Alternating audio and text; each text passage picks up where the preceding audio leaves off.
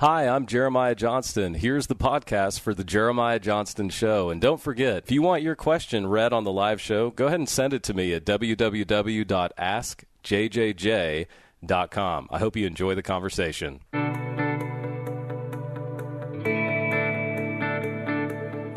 Hey, Dr. Johnston. Hello. Well, since you guys are Christian thinkers, Swing, I just want to leave that question. I wanted to get your input on that. Sure appreciate it. Thank you. God bless. That's my question. So thanks a bunch. Thank you. Welcome to the Jeremiah Johnston Show, combining cutting-edge biblical scholarship with meaningful, thought-provoking discussions and practical answers to your questions. It's time to own your faith and be a Christian thinker with our host, author, Bible scholar, apologist, and president of the Christian Thinker Society, Dr. Jeremiah Johnston. Hey, everybody. Welcome to the Jeremiah Johnston Show. And I just want to say something. It's November the 2nd, our broadcast date, and Can I just say Merry Christmas, friends? It certainly is in the Johnston household. No, it's not too early. Don't even think that. I was just helping enlighten my producer, Nat, that it is definitely time to celebrate Christmas. It's not too early. In fact, here at the Johnston home, we've had some wonderful elves with Santa hats on, putting on our Christmas lights. It's got us all in the Christmas spirit. And why am I even talking about this right now? Well, I have an important conversation. We're going to talk about the infancy narratives in the Gospels today. Do you know what that is? We're talking about the birth of Jesus Christ. Advent is the Latin term, the appearance, or if you know Greek, you know the parousia, the coming of Jesus Christ into the world. This is the season that we are celebrating. And we've actually got some great programs teed up for you this Christmas. It begins right now. We also have a program teed up for you in a few weeks where we're going to talk about the historicity of St. Nicholas. So there's a nice little preview for you. I was just talking to somebody about it today, in fact, and they were fascinated by some of the information we're going to give right here on the Jeremiah Johnston Show. It's so great to have you joining us today across Faith Radio Network, and I want to encourage you to definitely check out some of our past programs. Every time we broadcast, Faith Radio Network does such a great job of this. The show is turned into a blog. It lives forever on the internet. You can go out and you can read a great summary of the program, and then right when you're done reading the summary blog, you can hit play right there and listen to any of our past programs. So that's available for you. I think, and I say this as someone who's a Christian thinker who does quite a bit of media, I think Faith Radio Network does the very best job of digitally offering and archiving radio broadcasts. And I'm so proud to be a part of that team here, and you can definitely check that out with all the shows that we've done here at the Jeremiah Johnston Show. And why do I tell you that? Because, A, it's going to encourage your spiritual life. People are throwing down all kinds of wisdom, lots of content. We need to listen to it more than once, but definitely you can utilize that in your own social media. People are always gobbling up this information for Bible studies in their local church, sending it to their pastor. They want their pastors to be well-informed. Amen. So definitely check that out. How do you do that? Just go to the Faith Radio website, click programs. You're going to see all the great programs, and you're going to see the Jeremiah Johnston Show listed, and you can see what I'm talking about, the most recent blog, the most recent show, as well as the archived of all the past shows. While you're doing that, if you're like me, you love digital content, you can now subscribe to the Jeremiah Johnston Show across all kinds of podcasting platforms. In fact, I can say now we're everywhere there is a podcast. Spotify, Stitcher, Overcast, you name it. Half the ones I say are wrong. Whatever it is, wherever there's a podcast, there's the Jeremiah Johnston Show, and we're so glad that you can take advantage of that. And, of course, on iTunes, Google Podcasts, the Google Play Store, we're there. It's a joy today to be talking to Dan Darling. He's on hold. He's going to be joining us in a moment. We're going to be talking about the characters of Christmas. This is a show you might want to listen to with your family. I hope all these shows you listen to with your family, but this one in particular, we're going to be talking about those individuals in the infancy narratives that we see in the Gospel of Matthew and the Gospel of Luke, the key players. He's written an exciting new book. It's a great book. It's a very accessible book for your family. Moody Publishers has published it, so definitely check it out. He's going to be joining us. I have lots of questions and also some insights because I love, as a gospel scholar, teaching the infancy narratives. There's so many things we miss because we just read them too fast. This is going to be an encouraging program. Merry Christmas. We're going to be right back with my friend Dan Darling talking about the exciting characters of Christmas in his new book.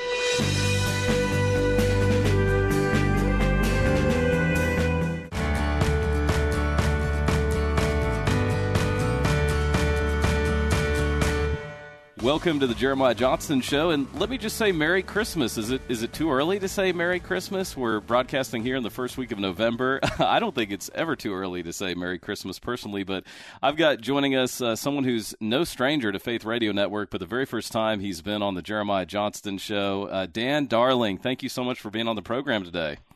Jeremiah, it's great to be with you.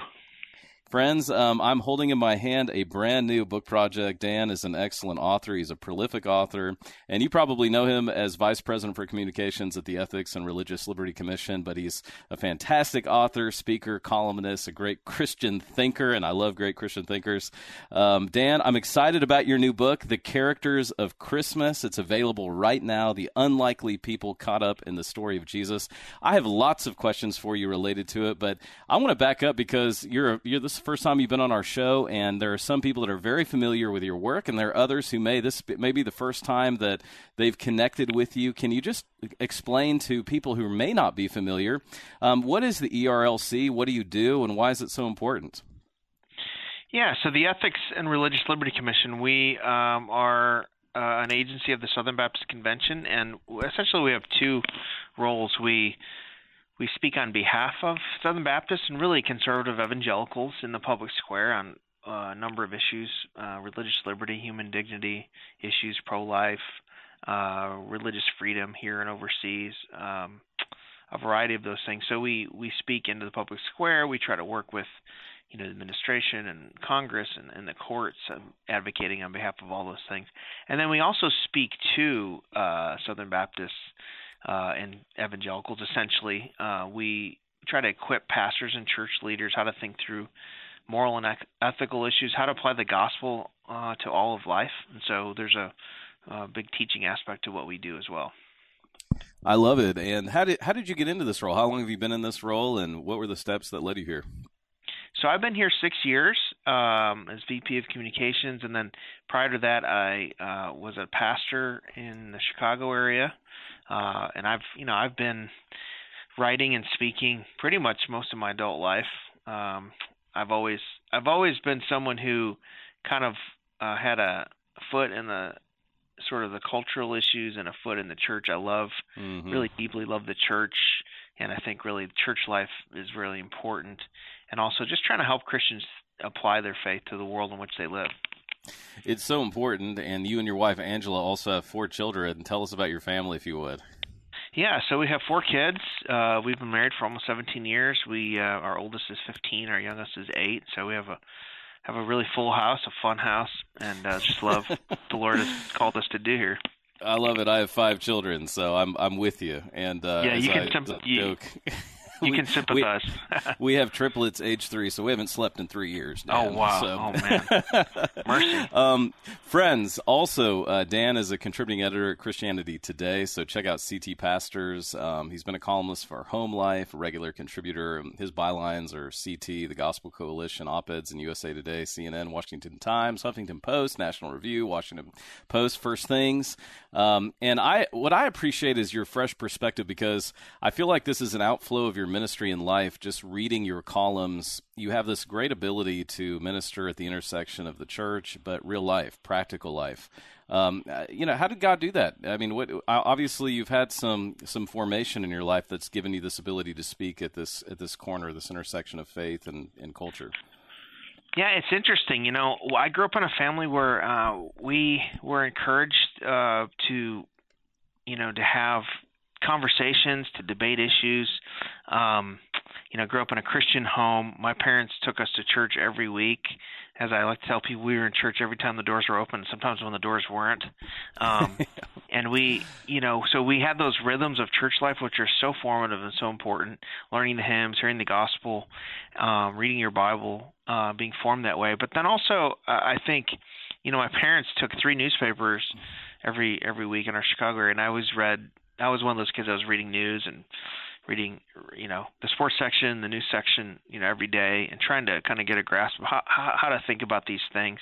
And I think just being formed also by thinkers like Francis Schaeffer and Chuck Colson and men like that, Ravi Zacharias and others, Al Mohler, people like that, just trying to think how do we live well as members, as citizens of the kingdom of God in the 20th century, and 21st century. And so it's interesting. It sounds like this is something your parents modeled for you growing up as well. Yeah, they did. They really taught us to think, both to follow Christ with your life and to be faithful to the church and to but also to follow whatever pursuits and passions God gave you, and to think well, to debate, to have different ideas. My dad was always a quiet person. He's a tradesman. Take me with him to the job site a lot of times. But we have these great conversations in the van, the way there, great conversations around the dinner table. And I think that just sort of formed me in ways of okay, this is what God has for me to do in terms of communication, writing, speaking, all that. And honestly, at this point, I'm like, there's only 2 or 3 things I can actually do, so I probably should just do those. That's awesome. Take us through your theological track and your formation educationally. I think that's so important.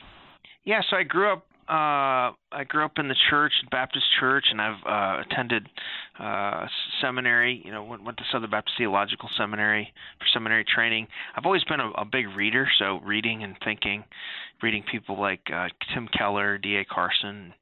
And I think pastoring helped me too. I think one of the things about pastoring is you're really dealing with real people and not just abstract ideas, but actual people in their ordinary daily lives, and how to lead people, how to love people, how to teach the Bible.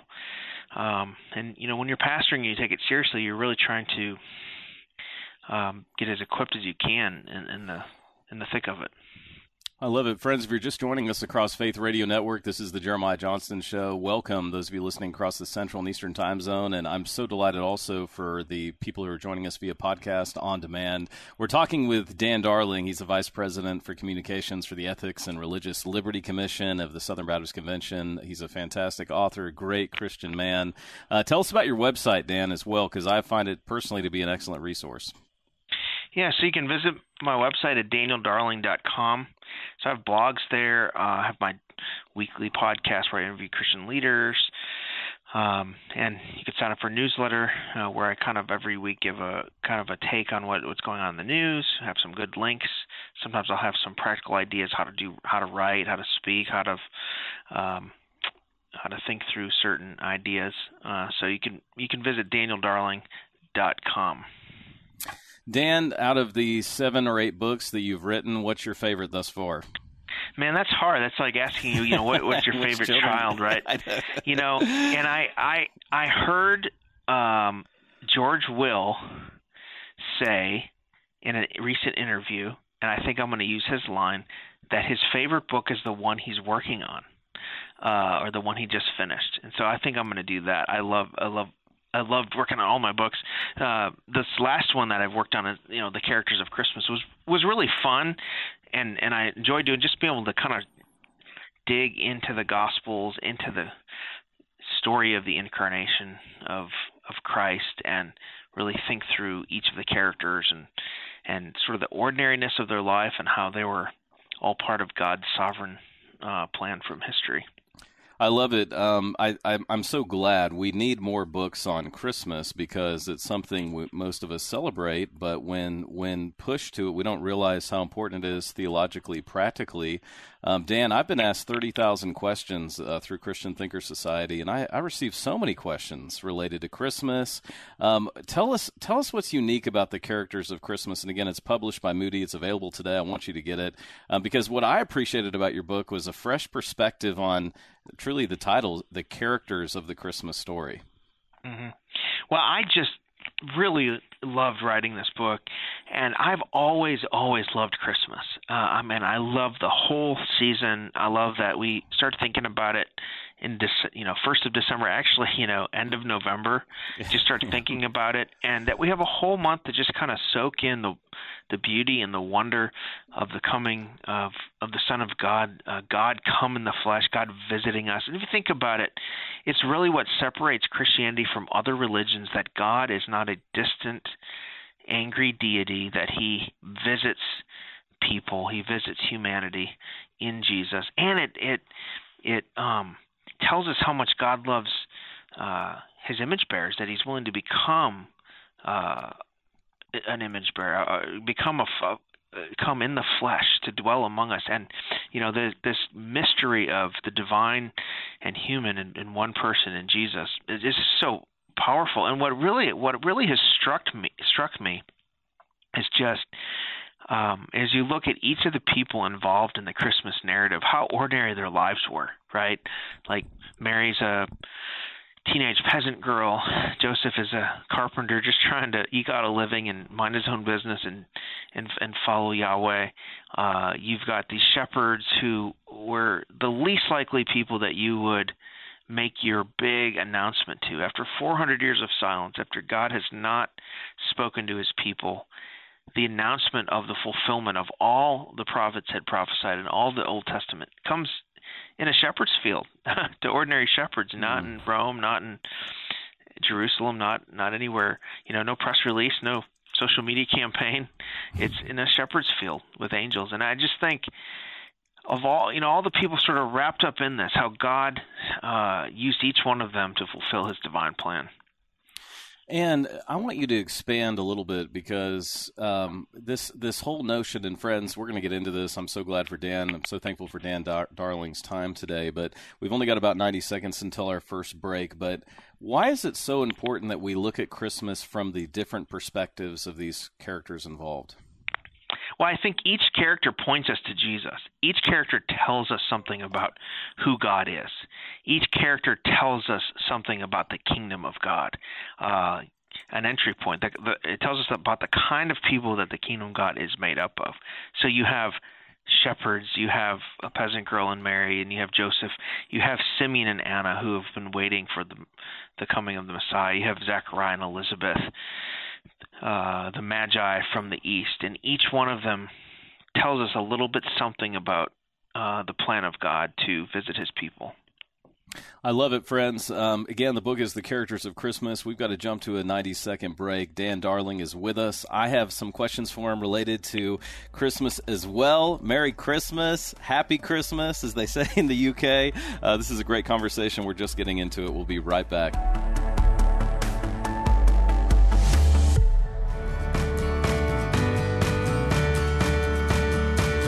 Hey, welcome back to the program. I have joining us today Dan Darling. He's the Vice President of the Ethics and Religious Liberty Commission of the Southern Baptist Convention. He's a great author and thinker, just an all-around cool guy, a great Christian thinker, as I said. I've enjoyed very much reading his books and his writings, so I would commend him to you. Also want to encourage you to check him out on social media. You can see links to all of his social media by going to his website, which is danieldarling.com. But if you want to just go ahead and connect with him on Twitter right now, it's at Dan Darling. Join me in following him and being connected with him online. We're discussing his excellent new book, The Characters of Christmas, the unlikely people caught up in the story of Jesus. Dan, I'm a historical Jesus scholar by training. I love the Gospels. I receive so many questions about the incarnation, the birth of Jesus, and I would just love to hear your perspective, having lived in Christmas now. You've already said in our previous segment you think it's really something we need to think about year-round and meditate on, the incarnation. But why do you think it is that there's some confusion in the church about the exact date of the birth of Jesus? I'd love to hear your perspective on it. Why is there confusion about it? About the date of Jesus? The exact date. Yeah, I'm not sure. I mean, I think scholars differ on that. I think just because of the length of time that has obviously passed in these 2,000 years, and I think sort of the ambiguity around that. And I think one of the important things about it is, as you kind of look at the, could have been December, and a lot of people think it wasn't in December. Could it be the 25th? Was it another date? What's interesting to me about some of the things surrounding the life of Christ that for 2,000 years have been kept kind of obscure and a bit undefined is that I think it's because I think God has allowed that so that we don't focus on certain specific things that might take our eye off the true meaning of Christmas, right? Mm. And so I think, when it comes to those specifics, I think, there's certain church traditions that have developed over the years.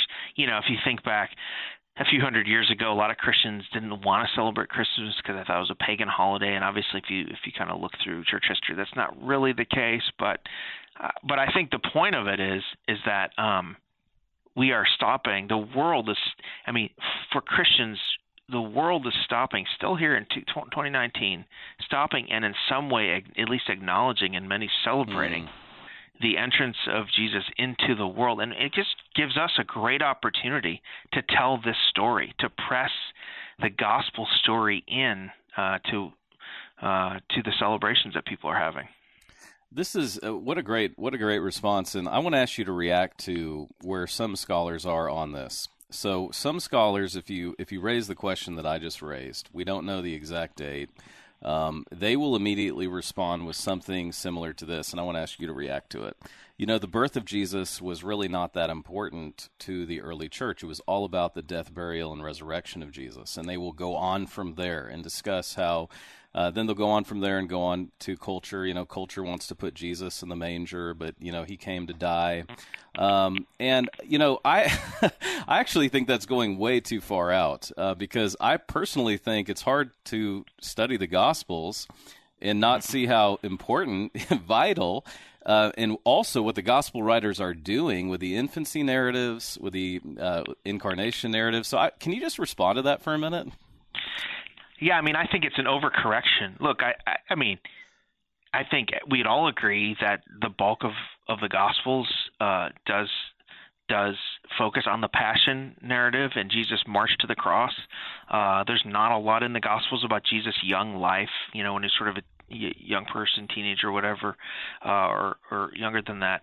But there is considerable amount of ink given to the birth of Jesus from Matthew, really just laying down the gauntlet that this is the rightful king to sit on David's throne. He has the right lineage, and then walking through all the miracles that prove that he was the promised one, the promised king, to Luke painstakingly getting those the details right in that genealogy. And John, even though John doesn't give you a big passion narrative, he in just the opening sequence, talking about who Jesus is, his divinity and his humanity, and so I think for us to say, well, the birth of Jesus was not that important to the early church is really kind of ridiculous, because the birth of Jesus, the miraculous birth of Jesus to a virgin, was the fulfillment of prophecy. And if you look at some of the Old Testament prophecy, much of the Old Testament prophecy, not all, but much of it was fulfilled in his birth, right? And where he lived, that he was born of a virgin and all those things. You had two, multiple angelic visits to announce this, and if you think about it, God had been silent. Like, there's no recorded. God had not spoken to his people in 400 years. The New Testament era is ended. Here's a people who are restless, who are wandering, who are under the thumb of Rome. They have these sort of faint dreams of a deliverer, but they're very cynical. And all of a sudden, boom, you have an angel appear to a peasant girl. You have an angel appear to her betrothed future husband twice. You have the angels appearing to the shepherds in the fields. You have them appearing to the wise men to warn them not to tell Herod. You have the birth of Christ was definitely a big deal to Herod, who saw him as a threat. And so I think that's kind of an overcorrection on the part of some. Now, obviously, if we only worship him as a baby in the manger, then we miss the whole point of him coming to redeem and rescue us. But there's a lot in the birth that matters for Christians, not the least of which is that God came in the flesh, that God was an actual human being, which means that God loves and cares about humans, that he didn't come just to rescue souls, but also to rescue our bodies in the final resurrection. Friends, you're listening to the Jeremiah Johnson Show across Faith Radio Network and our podcast. Our guest today is Daniel Darling. As you can see, he's an excellent, articulate Christian thinker, and I so appreciate your perspective and responding to that. And friends, as Christian thinkers, we want to make sure we don't have holes in our faith, holes in our theology. And yes, it's all about the death, burial, and resurrection. That's the thing that Paul said was of first importance. But at the same time, when we read the Scriptures, if we don't focus on the different aspects that Scripture focuses on, we can miss it, and we have pitfalls, and we can have holes in our faith, and we don't see the Bible the way God wants us to. And one of the great ways to study who God is to study what God did in becoming man. And what I so appreciate about Dan Darling is he's really given us a fresh perspective in his new book. It's called The Characters of Christmas, and that's what we're discussing. So take us through, who's your favorite character? You've already mentioned, and by the way, friends, if you're just joining us right now live on radio, you're going to want to go back and check out the podcast because we've already done a little bit of an introduction to this book. But who's your favorite character as you think about the different characters in the story?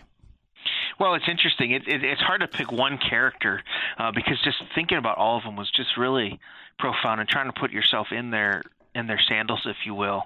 But one of the ones I'd lead off with is Joseph, and I think Joseph gets overlooked quite a bit because he's sort of there in the beginning.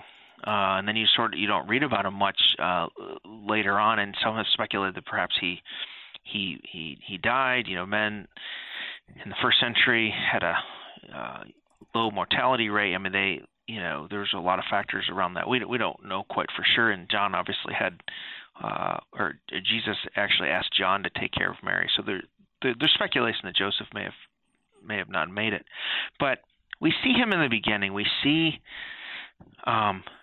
First of all, his life is essentially turned upside down. Everything he thought he was going to be doing with his life is totally changed.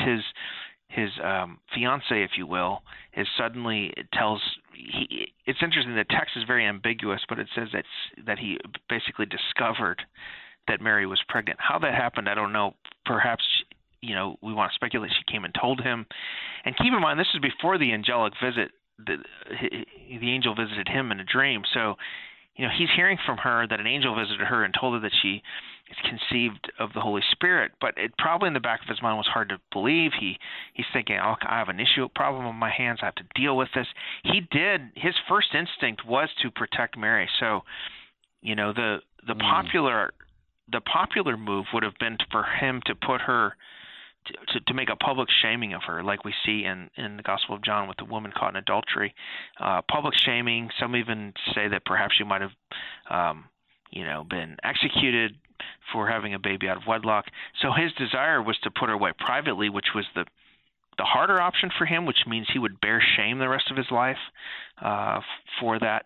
And then when the angel came and visited him, we see in Joseph just the instinct. I'm gonna say yes to God. I'm going to do the next right thing, and I'm going to be faithful. And he did that at great cost. We think, we all know the story that we celebrate, but his family, his friends, the people around them, they may never have believed that Jesus was conceived of the Holy Spirit. So they probably always looked at Mary and Joseph with a little bit of suspicion.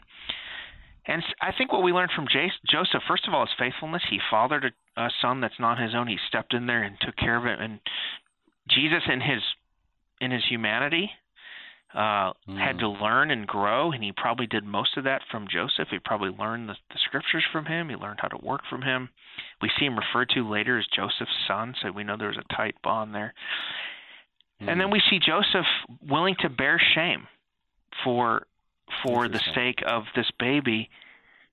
And I think what is interesting, Joseph would bear the shame for this baby who would one day bear the shame for Joseph's sin and reconcile him to his Creator. So I think there's a lot to learn from him.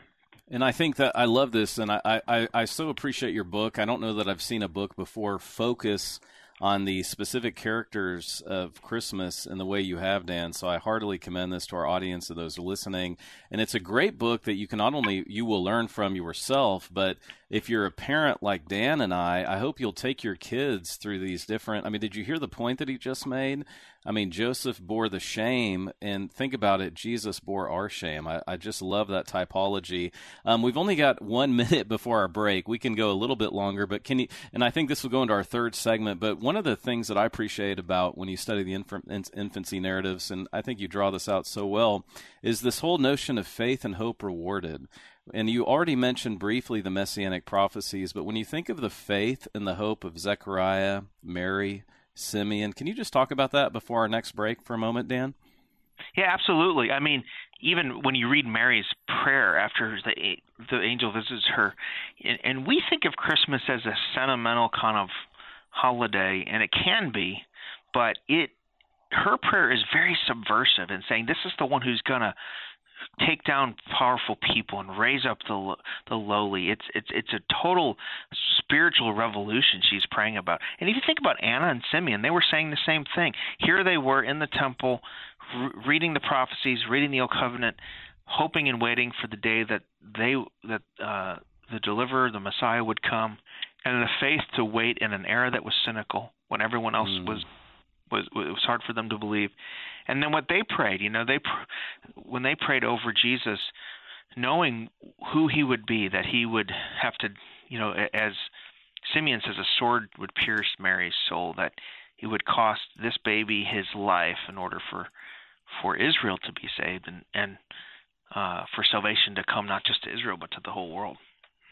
And you think about that angelic message, and when you really study it, friends, it's so formative in our own personal theology. When you just think of verse 32, he will be great, Son of the Most High he shall be called. He will be called Son of God. He will rule forever. There's so much at work there. I'm so glad that Dan Darling is taking us through his new book, The Characters of Christmas. We're going to be back. This hour's going by so fast with our final segment. Stay with us. You're listening to the Jeremiah Johnson Show on Faith Radio Network.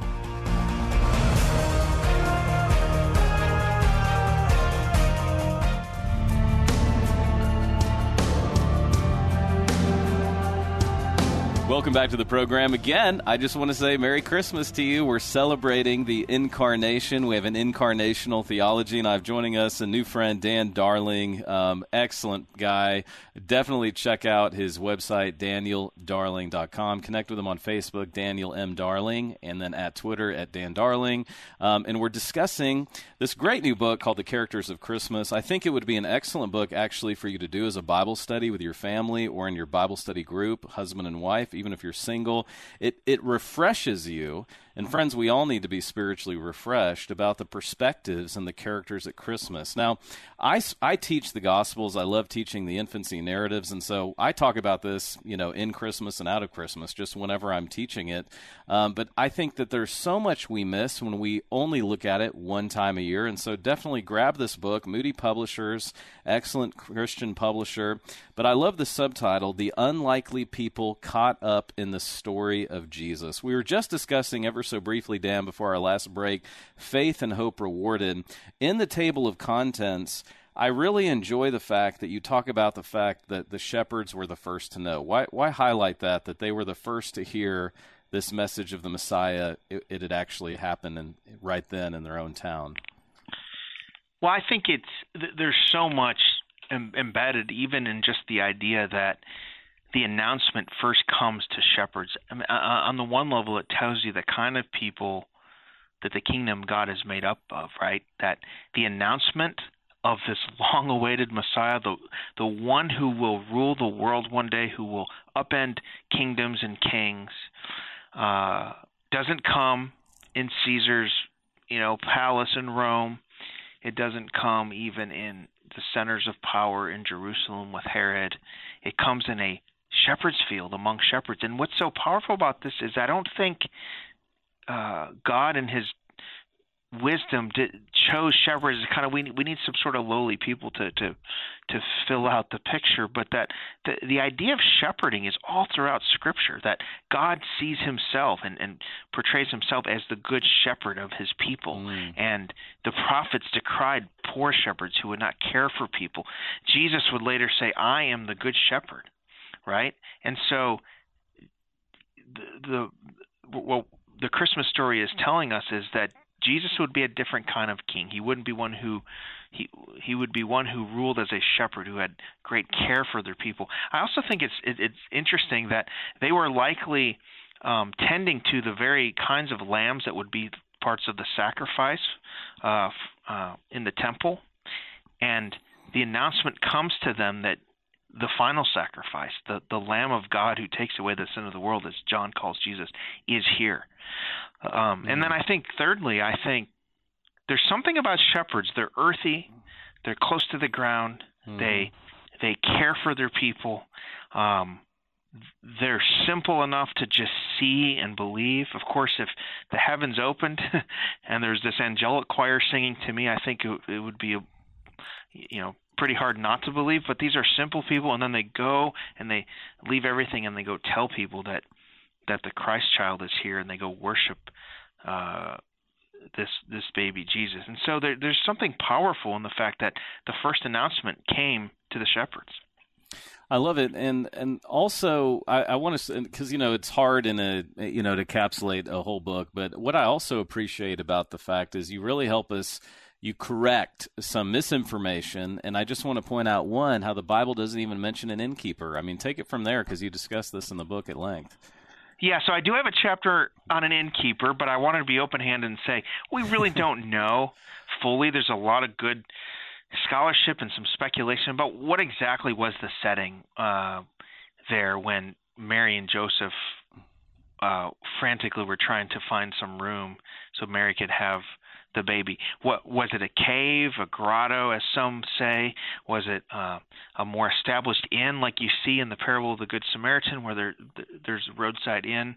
Was it? Some have suggested that maybe it was some people's homes, but it does seem to indicate in the text in Luke there that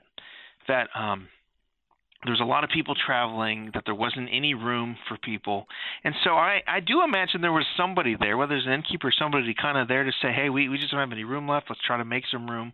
And I do think that is a good metaphor for us, that when Jesus comes into our lives, it comes at an ordinary time, that Jesus will disrupt our lives and turn them upside down. For that person who was the proprietor of that inn or whatever it was, to him just seemed like another night, another couple traveling for the census, just another people we have to deal with. But it wasn't an ordinary night. It was a special night that the Son of God would visit, and that God would be among them in Jesus. And so I think there's so much for us to meditate on, and so much for us to learn from this simple story. Talk about generosity and what we learn from the wise men. I mean, the wise men, the Magi, is such a great story because most of the people in the story are lowly types, right? The shepherds and others.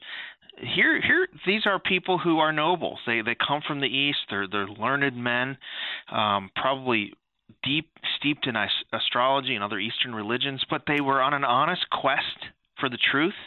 And I do believe that the Bible promises that if you honestly seek out the truth, you will find it. And here they were willing to go wherever the truth led them. They were willing to take great expense and cost to seek out the truth. And then when they got there, and when their quest for the truth led to a person in Jesus, as it always does, they were willing to bow. Here are these noble, learned scholars willing to listen to the voice of the angel, to follow this divinely appointed star, and to bow before an infant, right? And it's such a contrast. And this is what Matthew's trying to do. He's making a contrast. Here is King Herod, who is threatened by this baby. Here are these kings from the east who bow before the baby.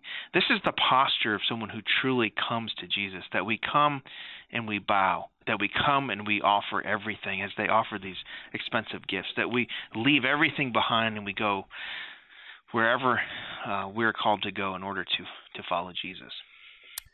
What else can we learn from these parts of the Bible that we may not appreciate? And keep in mind, Dan, you have lots of brand new Christians listening to you right now. You have some they've been in the school of Christ their whole life, and they're Delta Force Christians, as I call them.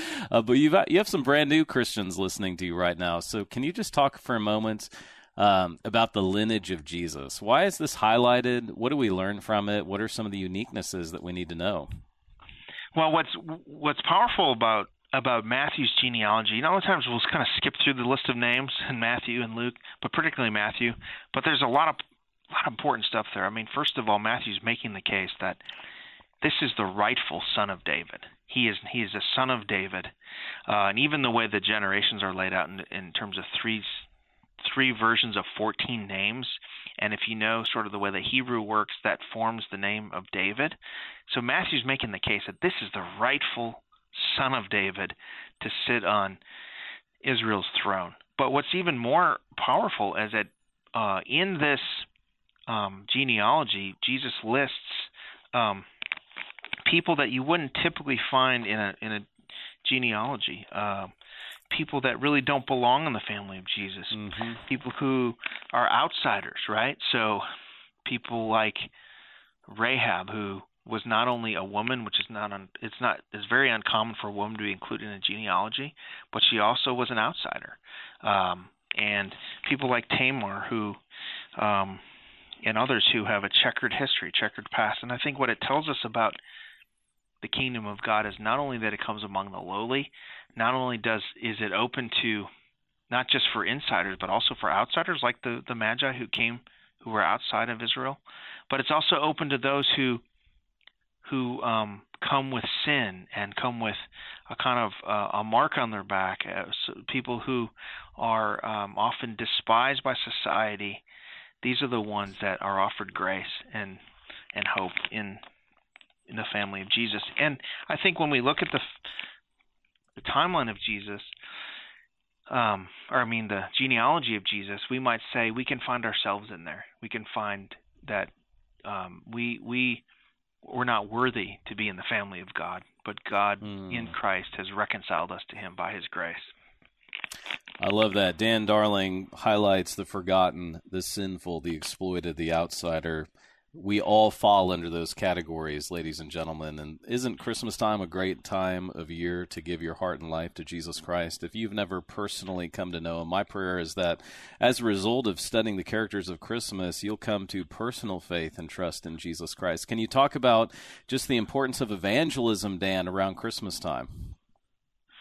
Well, I think it's important to evangelize, and I think one of the things that Christians need to do around Christmas is meditate deeply on the story of Christmas, meditate deeply on who Jesus is, and become so overcome with joy and celebration at the incarnation of the Son of God that it just sort of flows out of us, right?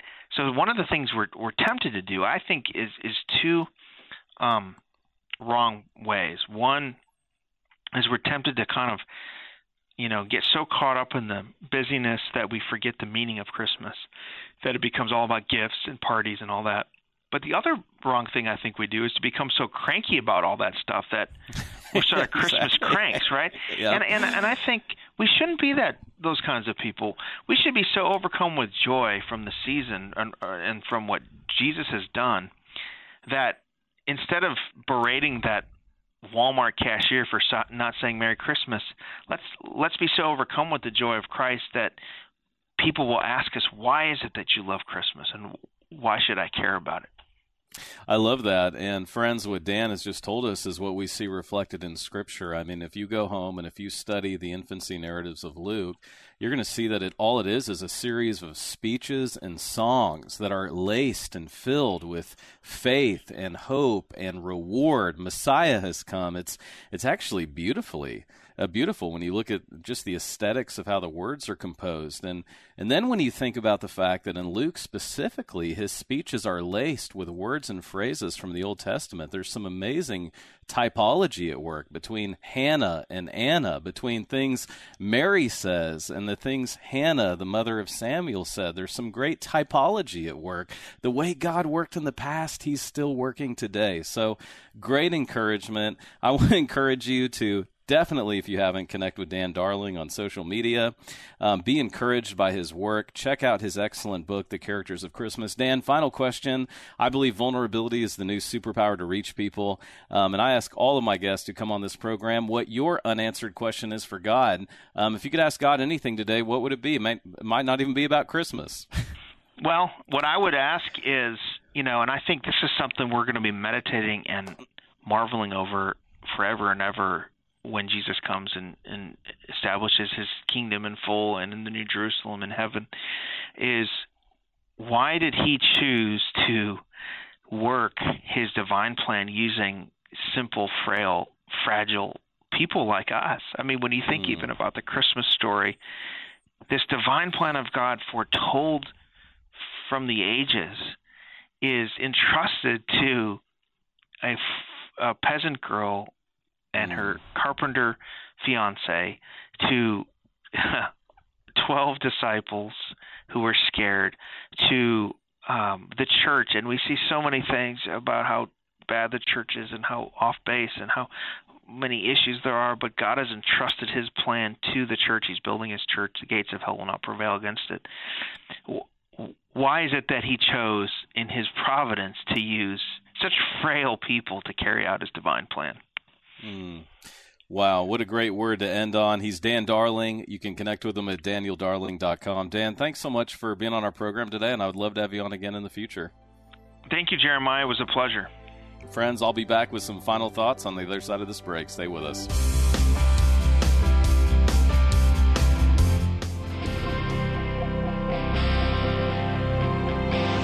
You know, we've been talking in this program about faith and hope rewarded, and I just want to remind you of some of these excellent passages.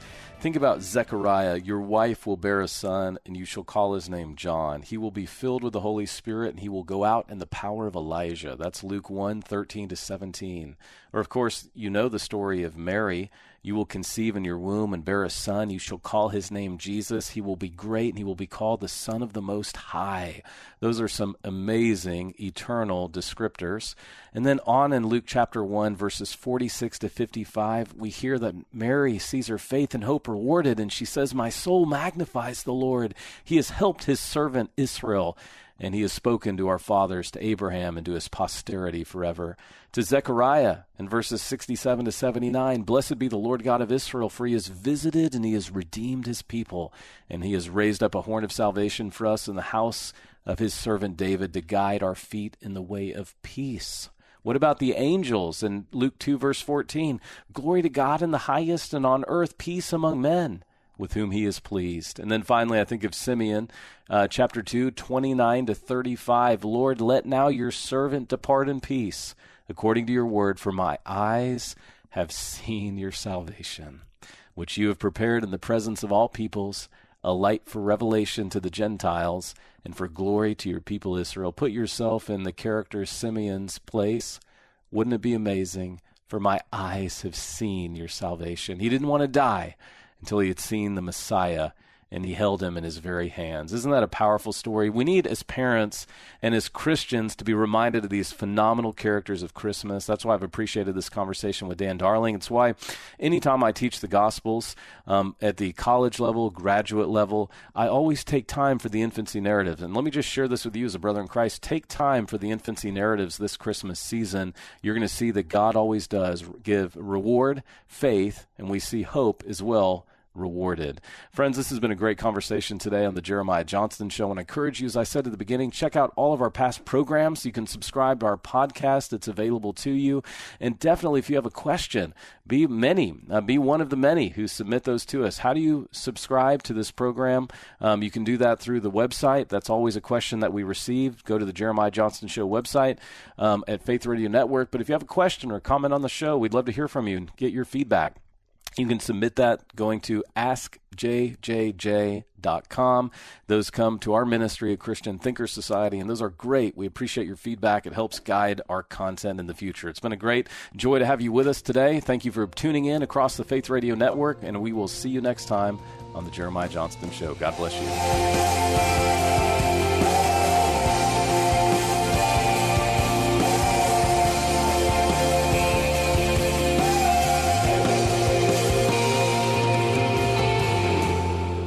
Hi, I'm Jeremiah Johnston. Thanks for listening to the podcast from the Jeremiah Johnston Show. I definitely want to hear from you, so if you have a follow-up question from today's program, you can submit it to me at www.askjjj.com. You'll also see how you can connect with us from there across social media. And don't forget, these conversations are available because of listener support. And you can make a gift right now to the Faith Radio Network at www.myfaithradio.com.